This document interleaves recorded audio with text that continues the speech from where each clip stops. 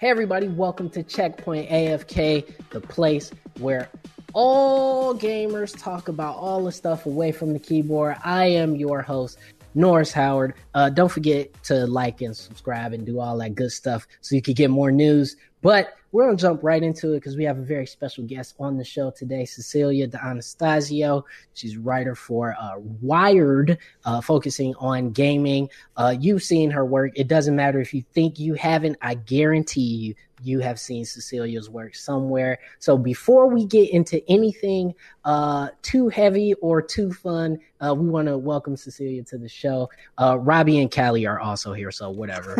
But yeah, we're also here. Yeah, but Cecilia, how you doing? I'm great. How are you? I'm doing well. And you know, it's funny because we had some crazy wonky technical stuff going on before the show, and I'm glad we could get everything sorted out and get you on the show here.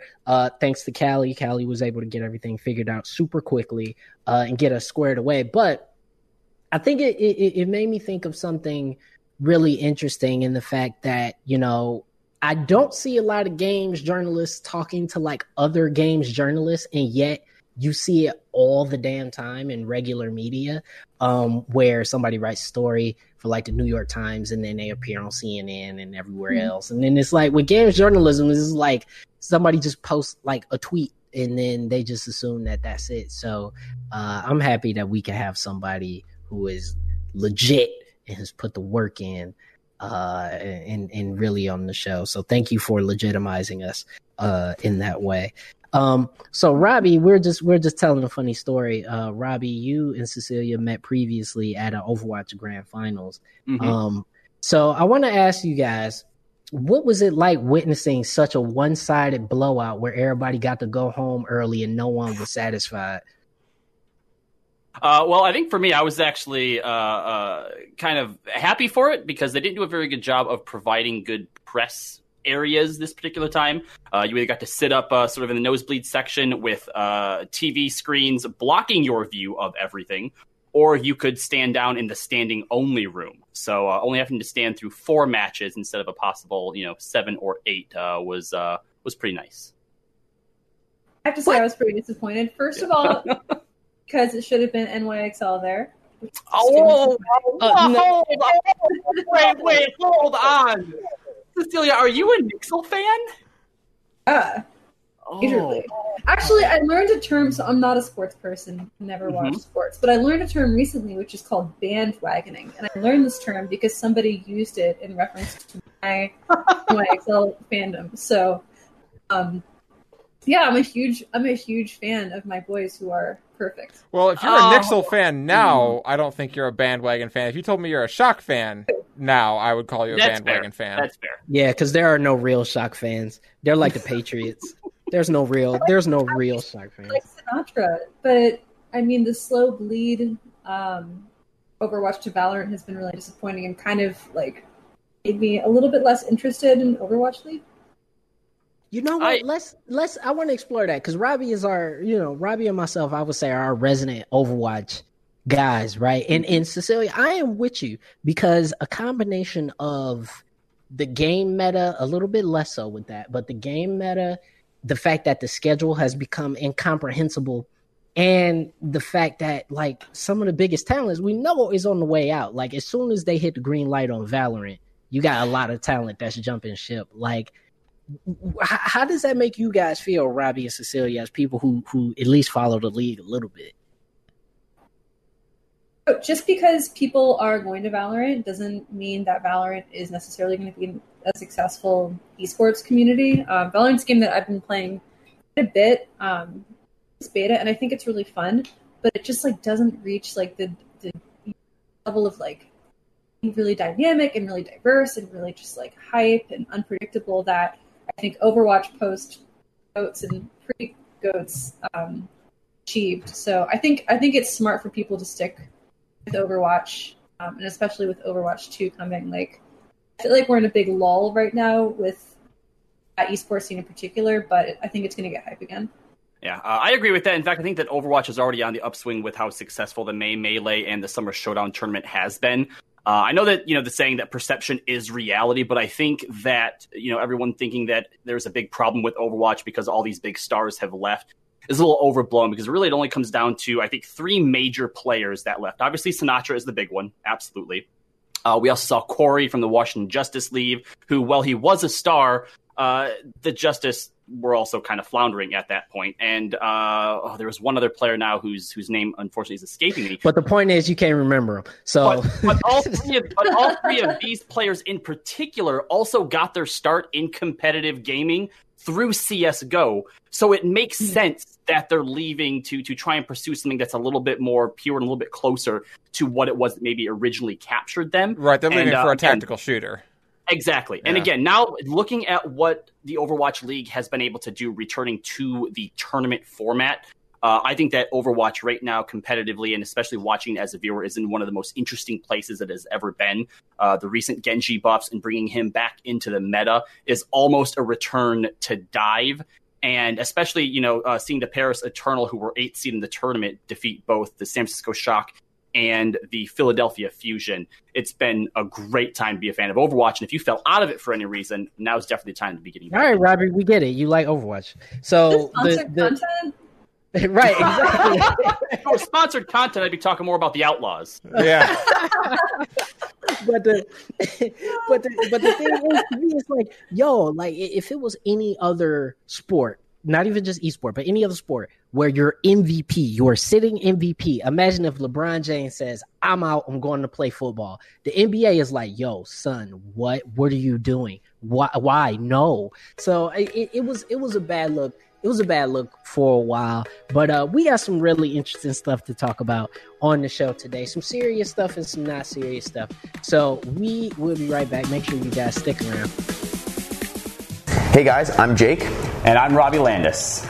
And we're the hosts of The Owl's Nest, giving you that high-level perspective of the Overwatch League, checking out the news every single week. That's right. You can find us every Friday at checkpointxp.com and over our YouTube. You can also find an audio version on Google Podcasts, Apple Podcasts, Spotify, and wherever you find your podcasts.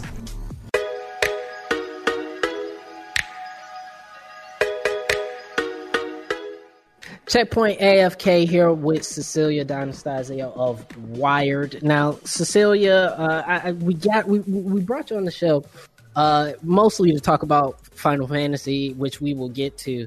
But one thing that I have to ask you about is you've been somebody who has been at the forefront of reporting about sexual misconduct and sexual assault within gaming. And last week we saw a massive spike in allegations in the fighting game community and in Smash in particular, on top of all of the streamers and other game executives that have been accused. As someone who's been following this for a long time, why do you think that this is all sort of hitting at what feels like the same time? That's a good question. I think that it can be very difficult to amass the courage to speak out against people in an online forum when those people have such huge fan bases. And in esports, that's definitely a huge issue because, we have so much precedent for people who disagree with women, with minorities, just sending wave upon wave of harassment toward them and kind of not necessarily silencing them, but bullying them. And so the floodgates have opened and people are finally speaking out. I'm somebody who plays competitive Smash. I host small local tournaments just in my home with like 25 or 30 people. And I have to say that even though it's been deeply depressing to see what's been happening in the community, what's been going on behind the scenes for so long, it's beautiful and amazing that this is coming out, and people are doing a lot of work to make the scene as inclusive and as safe as people thought it was for years when it wasn't. Yeah, and I'm someone who's followed the FGC for many years, really since the first few evos that were broadcast online. I've been following it, been playing Street Fighter my whole life, and it was disheartening to me to see the fact that there was sort of a common thread with, with unfortunately very young underage victims. And this is a very tough subject, I think, for a lot of gamers to talk about, especially considering that there's this intrinsic link between video games and youth, even though we know most gamers are well into their adult years. But it is inextricably still viewed as a young person's thing to do for many people. And Smash in particular, unfortunately, has had this issue. As somebody who's been in it, in terms of a Smash community member, how has that conversation been going on in the Smash community in terms of, what some of the next steps might be? Yeah, so I have an article at Wired that should be coming out maybe in like 10 minutes. I'm not sure, but I'll spoil it for you. One interesting thing that's been going on is that there are several women in the Smash community who have been taking down every instance of alleged assault, misconduct, statutory rape, and they are analyzing it for commonalities. And they are preaching what they refer to as a data-driven approach to finding solutions that will kind of scale across this international community. But at the same time, one of the issues that allowed predation to happen so much in Smash is that it's a very porous tournament structure. Unlike League of Legends, Riot and Overwatch League and Blizzard Activision, Smash is a very nebulous, sort of non-existent relationship to its publisher, Nintendo, when it comes to esports. And that means that when we're thinking about a top-down solution, like a top-down code of conduct, top-down ways to kind of protect minors, it really doesn't make a lot of sense. Like, things kind of have to be decided at the bottom and sort of filter up in a lot of ways. Well, I think that's interesting, too, because you're right. Nintendo, more than most publishers with a popular esport on their hands, have taken a very hands-off approach to it. And in some ways, it seems like a play to kind of absolve themselves of whatever happens to happen. It's like, hey, it's competitive, and if something happens, great. But if something terrible happens, also, our hands are away from that. And I thought you said something really pertinent earlier when you said there's a pressure upon people to not, say, rock the boat or damage the community of someone who's very popular, of a streamer who's very popular, or a competitor who's very popular.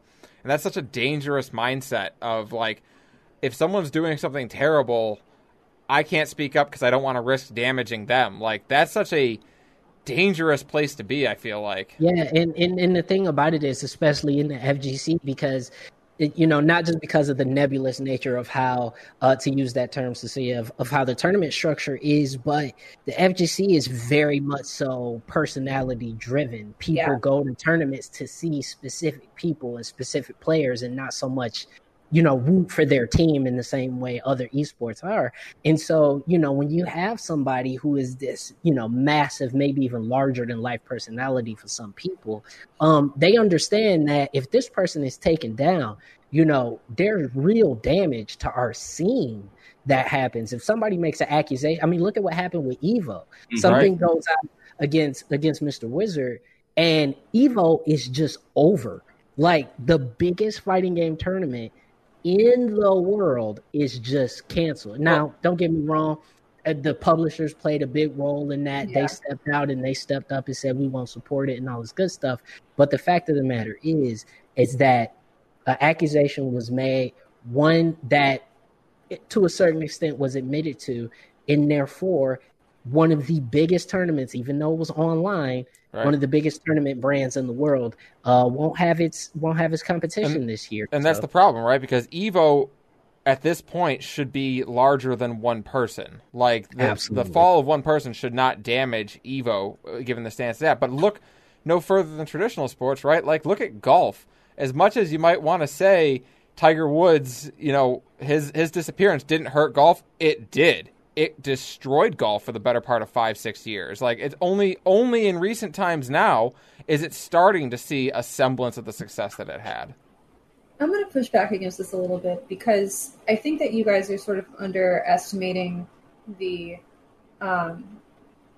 factors that have led up to this moment. Mm-hmm. So Mr. Wizard appears to be sort of a creep, and I understand why people wouldn't want to affiliate with him. But Evo's a very fraught sort of event, especially financially speaking. I mean, to be associated with Evo, I mean, you don't always get a lot out of it, and you put so much into it. Esports are essentially a brand exercise for a lot of these companies, and so they're making very tough brand marketing decisions about their bottom line. And I wouldn't be surprised if Capcom decided that, maybe even a while ago, that this wasn't something that they wanted to be a part of. Well, and you do have a point from that standpoint, because I mean, Mortal Kombat already was not involved. They already had their own tournament circuit. Capcom Pro Tour is its own tournament circuit. Does it necessarily need Evo? I'm not necessarily sure.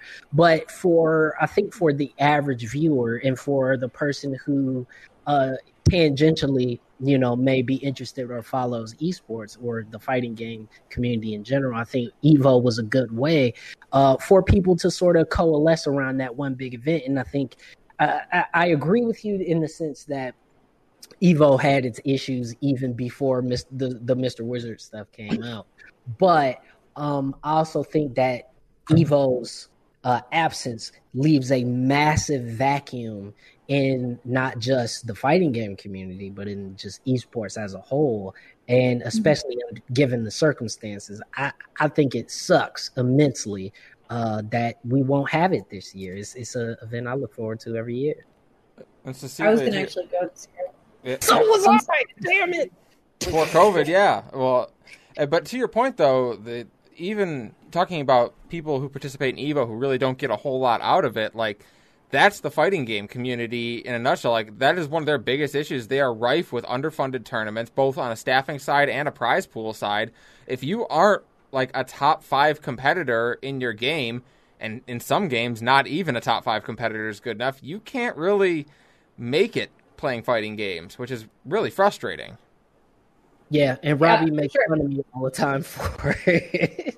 Look, I know that I like to pull jokes that Farming Simulator has a bigger prize pool than the FGC. That's true. But it is an issue, and I mean, as someone who just sort of is casually into fighting games, Evo is the big name one. The way that we describe it on our national show is that Evo is essentially like the Super Bowl of fighting game tournaments, and I don't see with the fighting game community being as grassroots as it is, and with the few big brand names that are involved with it now pulling out. You had mentioned, Cecilia, that the Smash community is still finding ways to come together, finding ways to thrive, amidst all of these allegations and these stories. But I'm still afraid, like, is the fighting game community going to be irreparably damaged by this, and not just in the Smash community, but as a whole, by losing out on something like Evo? What is the long-term fallout from that going to be? So my hot take is that Smash's shitty netcode probably did more to mess up its short-term success from a tournament perspective than Evo's demise. Absolutely. But like, big shout out to the rollback netcode that just came out for Melee, because that's sick. I've been having a lot of fun with that. The second thing I just want to say is that, like, irreparable damage, I just don't see it that way, and I think a lot of other people don't see it that way too. Like, I mean, the careers of alleged abusers are damaged. People's hopes that were pinned on those people are damaged. People's vision for what the Smash scene looked like, inclusive, open, is damaged. But all of this is on the surface because underlying that, things are really getting changed, and like, people are going to be way more sensitive about their behavior and about, the power dynamic between pros and fans, about how awful it is to be a woman attending these tournaments, which is something I've experienced personally. Like, I don't see it that way. I think it's very positive that people are coming out with this stuff right now. Yeah, and I agree with that. I think, what we're seeing is a massive reckoning, as we're seeing in many different sectors on many different topics in really all of Western society right now.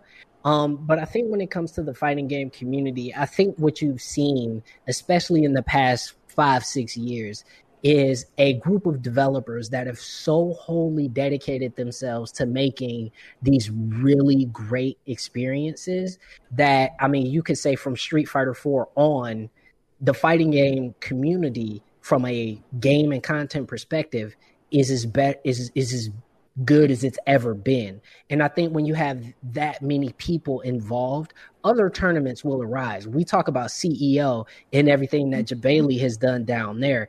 I'm cool where if Evo disappeared and CEO became the big thing, I'm cool with that, because what they've done there is create a very unique experience that is wholly separate from Evo and yet still has that same level of excitement. So Cecilia's absolutely right. There are plenty of people still in this community that not only have earned the right to be praised, in many ways deserve our praise for running really great, really awesome, safe tournaments. And I think the more we begin to see those names elevated, maybe that's the point, is maybe let's not elevate them too much. But the point is, the more we see those names put out there, I think the better the community will be. But I think I have one more question on this topic for Cecilia. And that is, where do you think the tournament organizers sit in terms of this whole ecosystem, right? Because, we hear a lot about what's happening and how some of these people are interfacing with their underage fans or underage competitors. Where do you think the tournament organizers fit within this in terms of making the FGC a little bit safer? Oh, yeah, I got some thoughts about this. I mean, I don't think that nearly enough scrutiny has been cast on tournament organizers. Like, on the basis of base levels, when you are a woman who shows up to a Smash tournament, for example, and this is something that happened to me, maybe you forgot your controller that day and there are going to be guys out there who don't want to lend you a controller, right? Or maybe like you're just going to get a buy for no reason and no one ever explains that to you. Or people are giving you unwanted attention, positive or negative, that you don't want. You just want to compete. Tournament organizers, never seen anyone interfere in a situation like that before. On a level above that, I mean, anyone can go to these tournaments, right? They're just like, I go to one that's 21 and up in New York, but just like minors can show up without parents. Organizers don't really care about that, do they? I mean, a level up from that, like, are tournament organizers communicating with each other about who's banned and who's not banned and what sort of allegations exist? Like, on every single level that we're talking about, like, there is just like egregious negligence. And I just feel like that needs to change. Yeah. Well, if the FGC is to remain grassroots and it is to remain kind of organically built the way it is, the tournament organizers are going to end up taking a degree of culpability in this, right? Like, well, they have no choice, right? When you put on a tournament, you are responsible for what happens. And I brought this up on a previous episode of the concept of, do fighting game events or esports events just need to be 18 and up? And, it was kind of met with a weird sort of maybe answer. But in this case, I really do think, if you're not accompanied by an adult and you're under 18, you cannot enter the venue. And that sounds more so like blaming the kids, but in many other public instances, we simply would not allow that to happen, especially in these enclosed events. And so I personally think if I was a tournament organizer, that would be my go-to. But that doesn't say or control anything happening in these hotels or cafes or anything like that. So I understand that it's not an end-all, be-all. But Cecilia, you will have the last word on this topic. Oh, sure. Yeah, like I think it's exciting that so many top Smash players like got their laurels when they were like 15 or 16. Like, I'm always rooting for like Zach Ray or like MK Leo when he was coming up too. Just like, I think that's so exciting. And I would love to see young people like earn a measure of confidence through Smash at local tournaments like in the future. I don't think they should be banned from tournaments without their parents being there, but I do feel like organizers should be like trained in like seeing sexual misconduct, and that young people should get like a wristband or something. Yeah.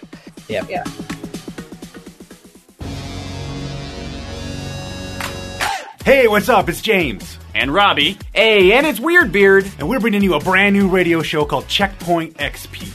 You don't have to be an expert, even though I am, and we're here to give you everything you need to know about the world of video games.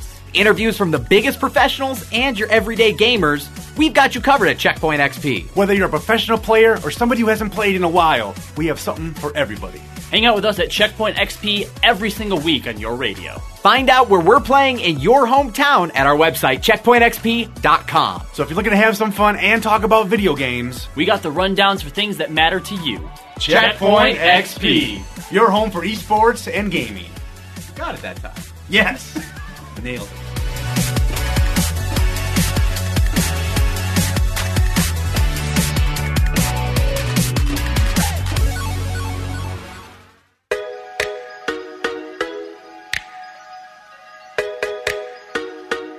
Checkpoint AFK, one more time. Your host, Norris Howard, here, joined alongside our very special guest, Cecilia D'Anastasio of Wired, as well as Callie Sloan and Robbie Landis. And I am so excited to talk about this with you guys because let me tell you something. Cecilia, you first, got on some of our radar when you wrote a very interesting piece for Kotaku at the time about the secret brothels of Final Fantasy XIV. And on this very show, Callie Sloan here admitted to working in one of those said brothels as an erotic role player. I did. And so I found a very funny parallel in that sense. And Robbie, we all come out of a Final Fantasy XIV podcast. We're Callie and I still play. Robbie has since abandoned the game. And here you have me talking about it again. And yeah, now several years on. And great. You will never get away from this game. Apparently not. You will never get away. But Cecilia, I just want to ask, are you still playing the game? How are you enjoying it? What are you finding fun about the game if you're still playing? Yeah, before I say that, I want to say I think it's great that you found that way to express yourself in this game, and I am not going to make fun of you for that. Thank you. I think it's creative and fun. It and is. I love that people experiment in Final Fantasy XIV. I am still playing it. I just switched from Black Mage to Dark Knight mostly, so I'm tanking a lot, and that's just been such a cool experience. Like we're doing these I'm on an LBGTQ server. Are you on Mateus? That's where I am. I'm not. Okay. There's a lot of LGBTQ servers nowadays. In the early days, there was one.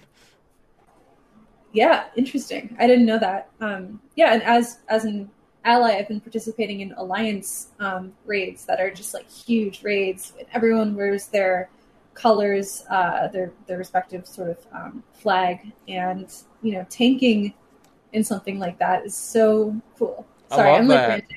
No, I love this game so much. Did you switch over from Robbie's face? It's hilarious because what makes it so funny is I still play and I still love the game as well. But it's funny because I find my relationship with the game so different. Because I was there since 1.0. I have seen this game be terrible, and now that. Yes. And now that this game is so much more fun to at least play, I find I play it too much. I'll play it for a chunk of 2 months and I'll do everything. And then I'll burn out because all of my friends disappear from the server every once in a while. And it makes me sad. And I don't want to go join Callie on Mateus because I'm on Balmung. And if I leave Balmung, I will never get back into Balmung. That's true. Ever. You won't. Well, if you log in at 5 in the morning, you might be able to get back onto Balmung, but it's tough. I'm a grown up. I'm asleep. I can't log in at 4 a.m. to get my spot back into Balmung. But Robbie, I want to ask you this. Why won't you play Shadowbringers? I have a vastly different relationship with the game. I've started back in Final Fantasy XI. When that was my first entry into MMOs. You too? Same. That's great. Yes. That's awesome. Same. Another 11 geek. When it comes to the challenge and just the amount of time needed to invest in Final Fantasy 11. Eventually I went into World of Warcraft, which redefined, the casual aspect of, MMOs. And when I eventually got into Final Fantasy XI, I loved it, and I think it was mainly because of the narrative. To this day, when it comes to A Realm Reborn and Heaven's Ward, like those are stories that can rival even the traditional mainland Final Fantasy stories in my mind. But what I started to see, or what I started to sort of experience, is developers of Final Fantasy XIV, I think, started to take more of that casual perspective when it came to playing, making sure that everyone's having fun, to make sure everyone's feeling as rewarded as everyone else is.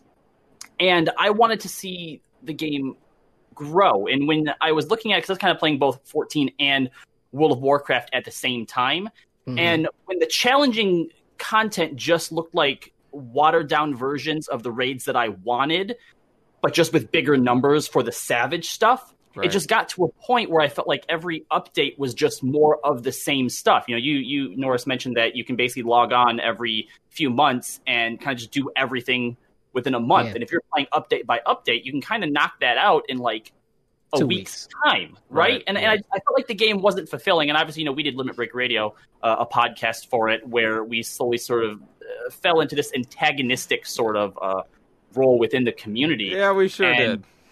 And I think for the longest time, what we weren't able to reconcile with is this is just the game. This is the game is what it is. Yeah. And when we realized that it wasn't going to be what we wanted it to be, and we weren't financially beholden to that project, and we were able to step away, I became a lot more happier. I don't begrudge the game for being what it is, because a lot of people still enjoy it. And I'm definitely in the camp, not just with games, but with all sorts of media, that you shouldn't try to change something into what it isn't. Look at what the creators are trying to do with it. And if it's just not for you, it's not for you. But what I'm telling you, very well. And I'm sorry, but what was it before Shadowbringers? The one right in the middle there. Stormblood. Yes, yeah. Stormblood's story. I'm sorry, was so the 1,000-year-old tree, the 1,000-year computer tree. I will never forgive them for the 1,000-year-old computer tree. I'm not going back. What if I told you that Shadowbringers is a better story than A Realm Reborn or Heaven's Ward? Because it's so good. I'm sorry. I finished it. It's so good. Okay, here's the hot take. And Norris, I saw you posting about like hills you will die on in Final Fantasy XIV the other day. Yes. The hill I will die on is that all of the plot of this game that I have experienced so far, and I'm level 61, has sucked and been completely and totally incomprehensible. And also, as a former Final Fantasy XI player, I don't give a shit. Whatever.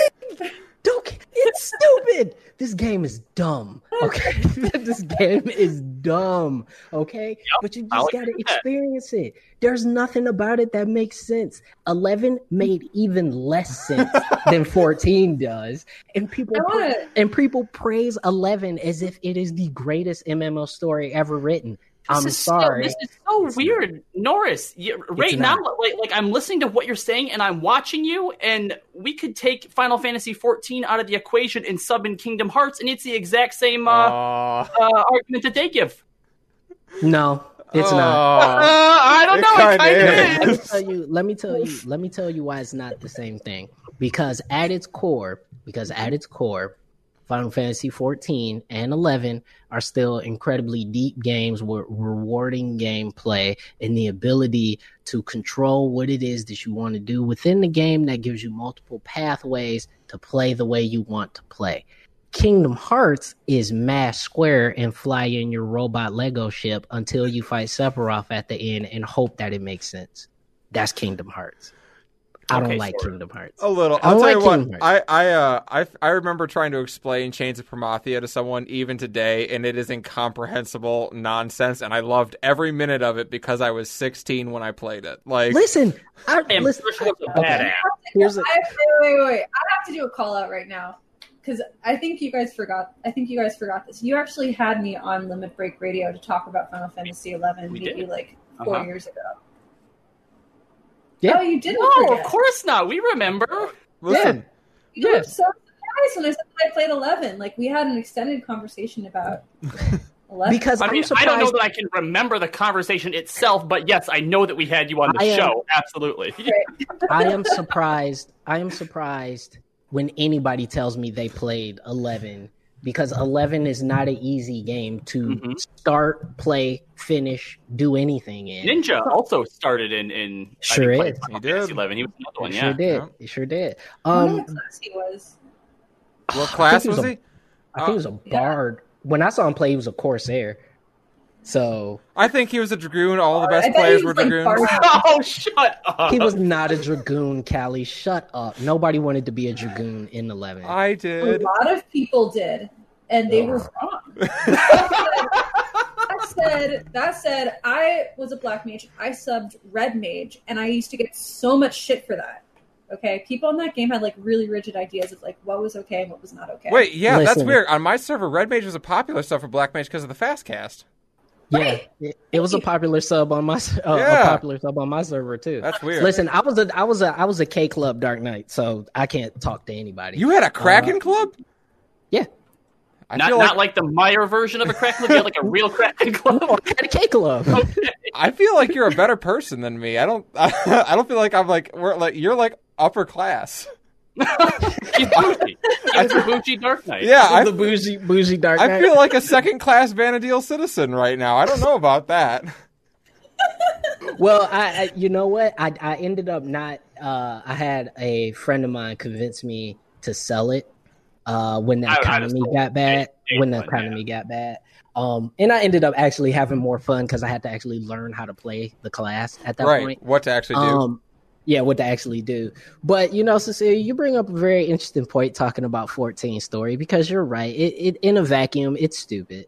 But the thing that I want to say, and why I want Robbie to experience Shadowbringers so much, and without spoiling it too much for anybody that hasn't played it, but Robbie, your favorite Final Fantasy is Final Fantasy IX.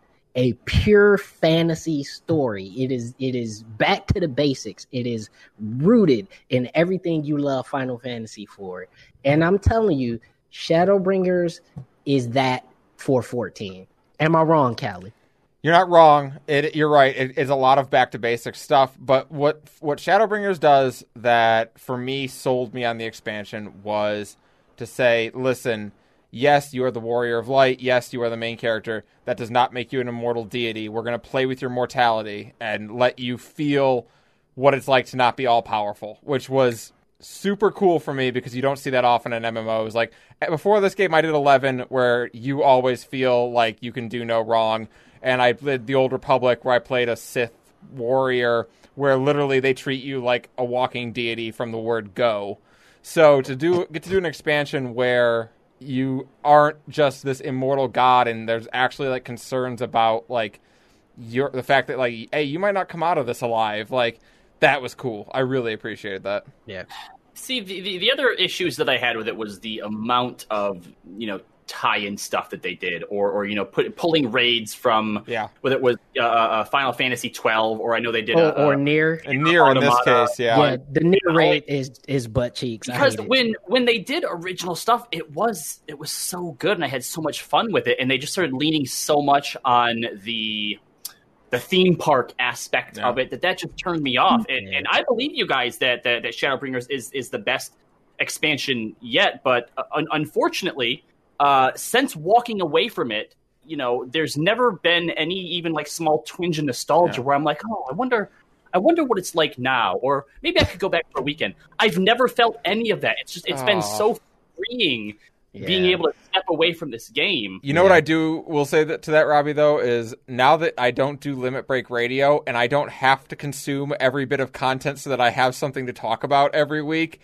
Yeah, you're right. There is the Nier raid, and I've not done it, and I just ignore it because I think it's dumb. That's fair. And it's so much easier when I don't have to do it. Yeah, and Cecilia, as somebody who also just got into tanking in this game, because I played Dragoon in this game. I hate it in 11, but in this game in 14 is jump and cowabunga. But I just got into tanking, and I'm gonna tell you right now, that's the way to experience this game. If you're not tanking in 14, you are missing out. But did you two get into tanking because the queue times on DPS are awful? You can admit it if it's true. Yes, that's absolutely true. No, but nice perk. People also accuse me of that in Overwatch. Fair point. It's also tanking is better. Like when you are the first person to walk into a room with like a boss in it, like to me, and like your party's behind you like that, to me, like that's the most epic experience of the game. I think it's really fun. You know what? I can see that, like, because like that's kind of like the warrior of light appeal, right? Like, oh, there's the giant boss. I'm going to dive in and attack. And you're right. As the DPS, I have to sit back and wait for the tank to start combat before I jump in and start doing my thing. Yeah, you do kind of feel like, you know, second fiddle before a little bit. Jump in. Stop, Robbie. Stop. I hate you. Anyway, I'm happy we can have this little walk down memory lane of 14. Holla at me, Prince Clary, on Balmung if you He'll even invite you to his imaginary vineyard. If you're on I do have a vineyard, Robbie. Shut up. That I run, and it is very successful, by the way. Anyway. So, come holla at me. You can get some nice Pinot Grigio. But it was great to have Cecilia on the show. Thank you so much for joining us. And that's going to be it for us here on Checkpoint AFK for this week. And Cecilia, you are welcome. Anytime you want to come and talk about 14, we will make sure Robbie is there so we can torture him a little bit. Great. Thank you for having me.